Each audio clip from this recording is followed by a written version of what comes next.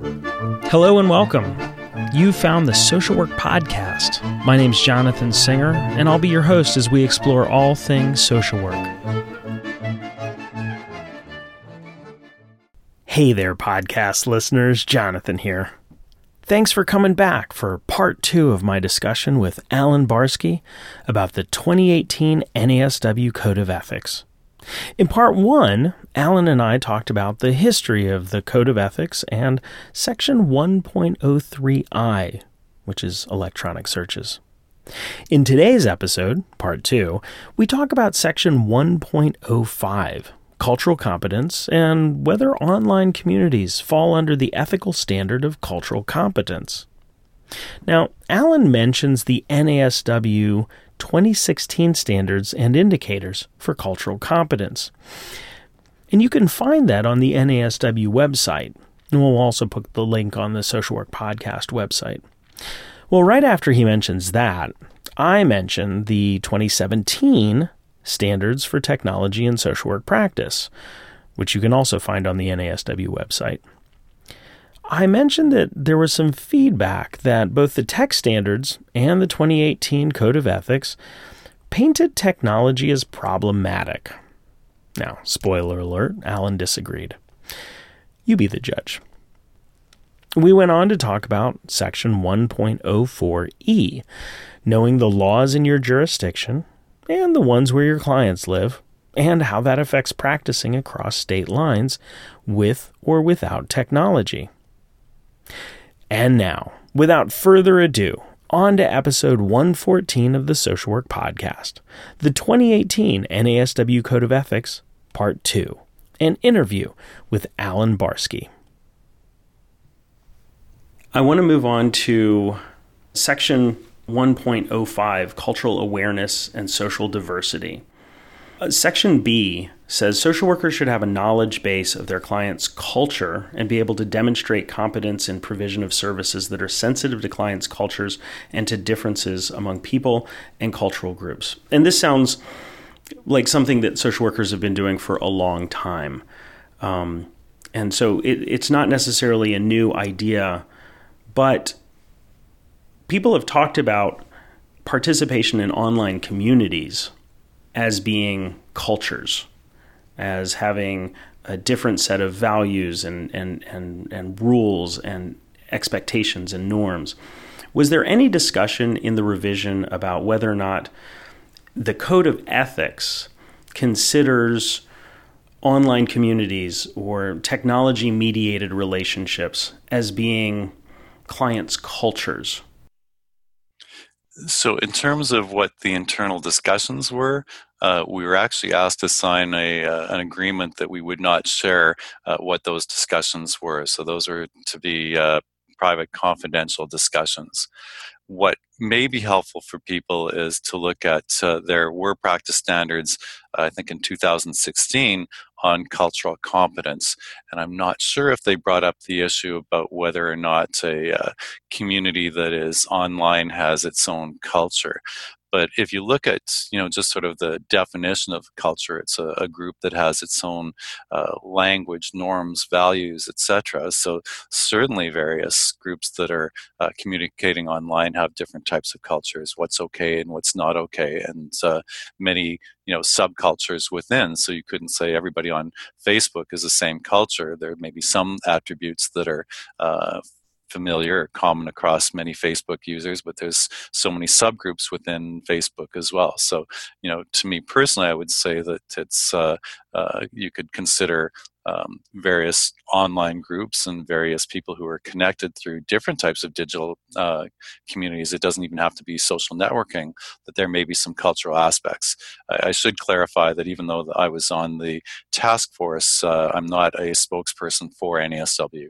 I'm not hired by them. I haven't been asked to speak on their behalf. Right, which is a good clarifier, and I appreciate that. Did you want to go back to 1.05D since we were talking about culture issues? Because that's the section that's amended. Yes, would be happy to. So one of the things that social workers have always been good at is doing a broad psychosocial assessment, looking at all different areas of the person's life, biologically, psychologically, socially, spiritually. We haven't always been good at assessing people in terms of their relationships with technology. And so, although this is a section on cultural awareness, competence, and technology, part of it is really just awareness that when you're doing work with people in terms of using technology, you should be aware of cultural, environmental, economic, ability, and linguistic factors that affect the use of these services. So, for example, there's a number of people who are using text-based services, and you need to have people who have a certain level of not just fluency in English or whatever language you're working in, but also a level of literacy to be able to use that technology. There's a lot of economic factors in terms of just access to different types of services. I know of entire programs that have stopped providing in-person services and everything is through technology, but that's assuming that everybody has tablets or computers, or they've got plans that allow them, large amounts of data and things like that. So we have to be aware of access issues for people on economic issues, and also in terms of ability issues. Now, sometimes when you look at the code or you look at standards, it seems to focus on, the negatives, but here it really talks about assessing all of these different factors. And it may actually be that using technology is a great way to engage people with different abilities and different economic abilities as well. So in terms of economics, the person who is working a 9-to-5 job and can't afford to take off a couple of hours in the middle of the day might be able to connect with a social worker during lunch via technology. And so it's actually a more accessible means for the person as opposed to a less accessible means. Well, I appreciate you clarifying sort of the tone of the Code of Ethics with regards to technology, because there are places in there where it sounds like the code is saying technology is bad. Could you please point out a section where it actually says technology is bad? I think people came up with that critique, and we tried to change any of that language, because I think it's not even a choice between with technology or not with technology anymore, because there's often a blending. Mm-hmm. And so we heard very loudly and tried to make sure that there wasn't a statement that said technology was riskier or technology was second rate. In fact, in many cases, technology can be better. We do actually add language where people say, well, why do you have to add that language about technology? Because, shouldn't we know it anyhow? And one of the reasons that we added that language is because even though the existing standard should have covered the issue, we were finding a lot of problems with it. So, for example, in terms of use of respectful language, there's a number of places where we're talking about sexual relations or sexual harassment or respectful language, and we made sure that we clarified that it's not just orally or in writing, but it could also be digital communications, which could include sending memes or pictures or electronic videos. And people could say, well, why do you really need that? We've had a number of incidents, even on the NASW website, where people have been sending very vitriolic language and very insulting language to people that I don't think they would have said if we were having these conversations in person. So we did it to try to highlight it's really that it's an educational tool. It's not changing the nature of the obligations, but just being very clear about these types of standards. They apply whether it's with technology or without technology. So you alluded to feedback that you received about specifically the technology practice standards. Is that correct?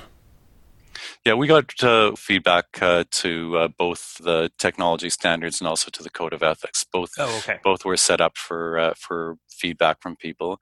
And then also I've been doing a number of presentations around the country, including some at social work and social work education conferences, and people bring up these concerns. So it's great that you can have these different dialogues with people. Yes, that's a very strengths-based way of thinking about it.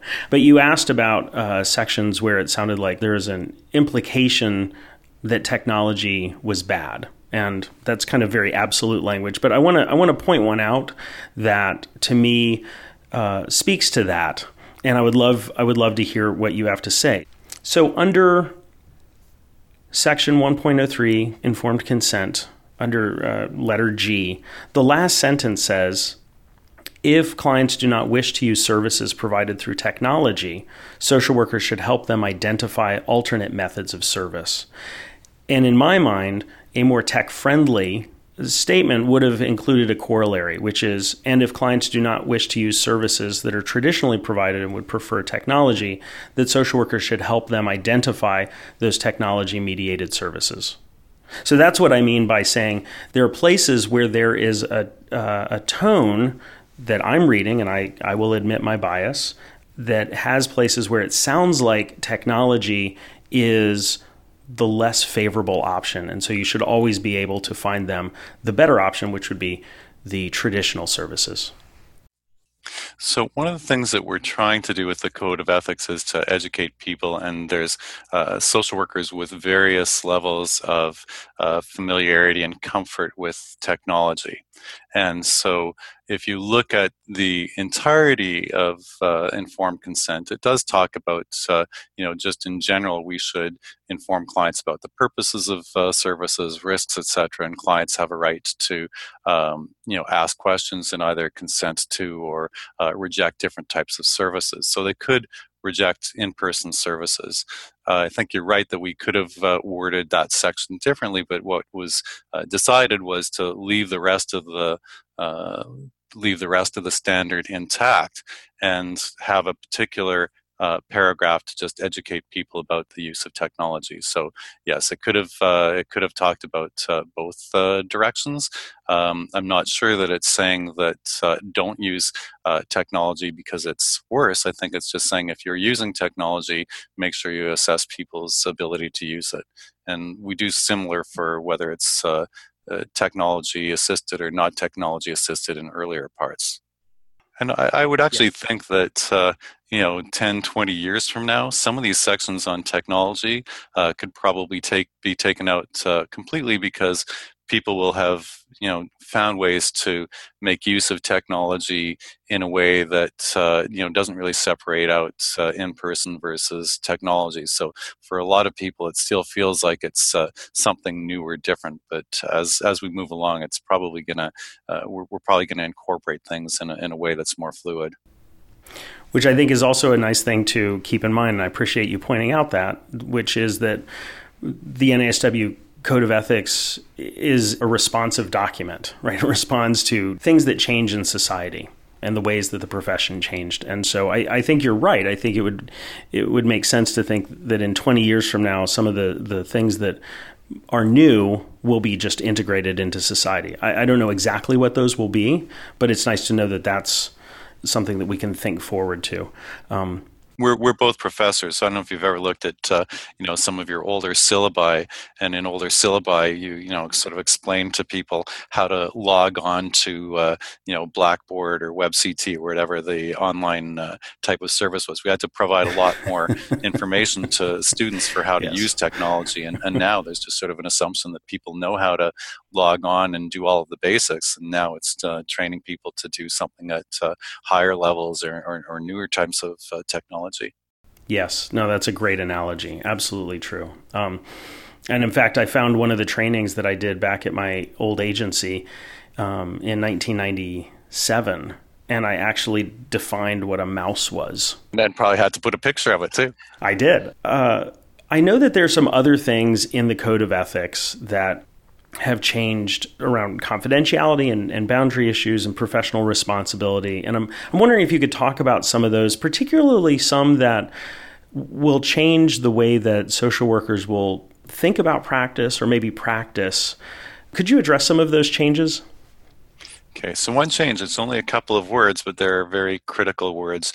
1.07c when we're talking about confidentiality. So the first part of it is a statement that we're to keep information confidential except for compelling professional reasons. And then it gives some possible exceptions to those. And so the primary exception in the second sentence, keeping information confidential, does not apply when disclosure is necessary to prevent serious, foreseeable, imminent harm to a client or others. Now, it used to be serious, foreseeable, and imminent harm to the client or another identifiable person. We've taken out the term identifiable and just put it in terms of others or other people, because there are a number of states now that actually have in their laws duties to report or duties to protect whether or not the other people are identifiable. So if you look sort of historically, people will look back to the mid-1970s with the Tarasov cases. Those were the first times ever that the court started to recognize that confidentiality is not absolute and that there are occasions when we have duties to third parties, people who aren't in the social work client relationship, when their life or their serious risk to their life or their body is at risk. So that was the first time back in the 1970s. And I think the language was trying to be fairly restrictive, saying that, well, if somebody threatens a specific person, then that duty could be triggered.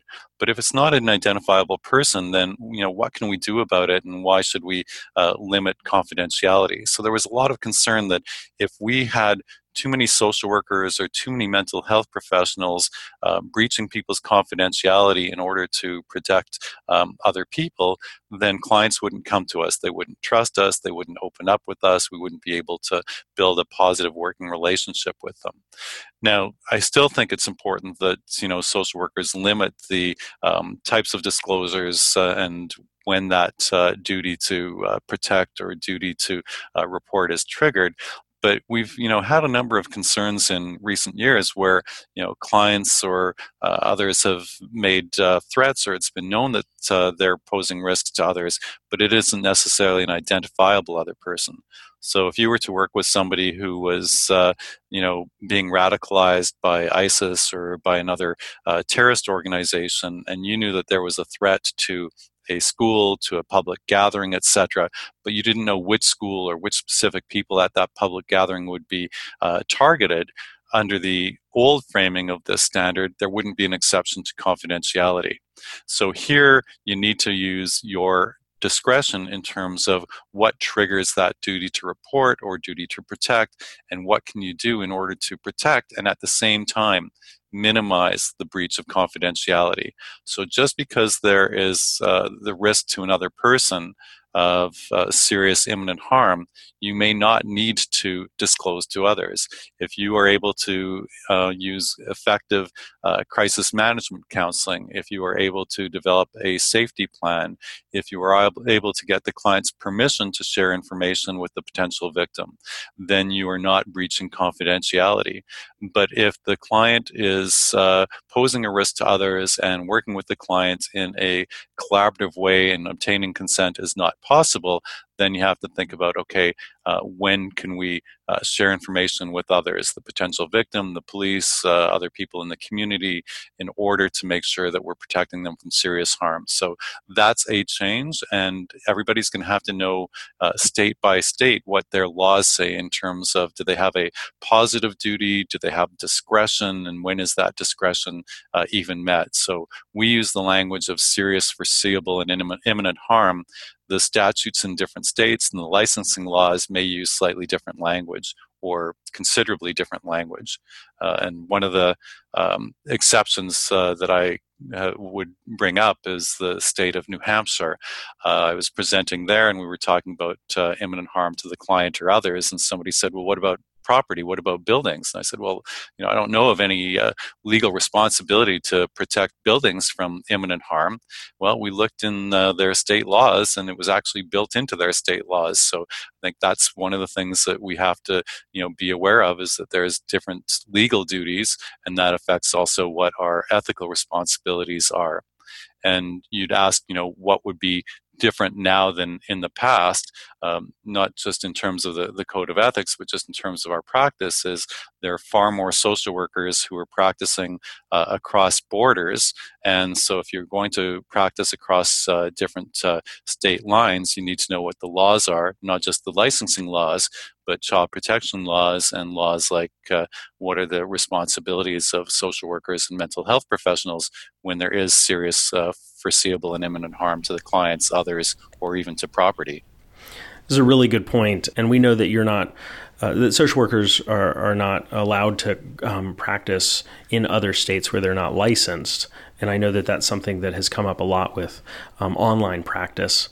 And you bring up a compelling reason why social workers should think twice before saying, it'll be fine, because there are this complex tangle of laws that can vary state by state, and things like protecting property. Like, it's not something I've ever thought of. But like you said, if it's in New Hampshire and you're practicing in Vermont and you don't know that, then you're not meeting your professional responsibilities to understand the laws in that state. Right. Having moved to Florida, Florida is sort of an oddball state compared to some of the others. For instance, the courts here have decided the opposite of Tarasoff. The courts here, there's still a notion of illegitimacy of children for some purposes, and if a child is born out of wedlock, then the father is not required to be contacted for consent if there's going to be an adoption. So, how would you know that unless you really studied the laws in those particular states? I did want to clarify something that you said about social workers not being allowed to practice across state lines. So there's a big "it depends." So we're not allowed to practice across state lines in terms of types of services that require licensure, but we can practice across state lines if there is no requirement for licensure or no restricted practice. So lots of macro practice goes across state lines, and there's no requirement for licensure in each and every state that you are practicing. You could provide coaching services, you could provide counseling that doesn't amount to therapy, you could do basic psychosocial assessments, but you could not do diagnoses. But if you look at 1.04e, that's one of the additions. You need to know the laws of the jurisdiction in which you are present, and also the laws of the jurisdiction where the client is located. Hey there, podcast listeners. It's me again. Did you enjoy it? Good. Well, if you haven't already listened to part 1, please do that. And don't forget to listen to part 3. Part 1 is an overview and history of the NASW Code of Ethics and a discussion of Section 1.03i, searching for the web for information about your clients. In Part 3, Episode 115, Allan and I talk about Section 1.06g, professional affiliations, and the removal of the word disability. We talk about 1.15, which is disruptions in electronic communications, and we end Part 3 with a discussion of resources for folks who want to learn more about the NASW Code of Ethics and ethical issues in social work practice. All right, I'm done. I'm Jonathan Singer, and thanks for being with me today for another episode of the Social Work Podcast. If you missed an episode or have suggestions for future episodes, please visit socialworkpodcast.com. If you'd like to support the podcast, please visit our online store at cafepress.com/swpodcast. To all the social workers out there, keep up the good work.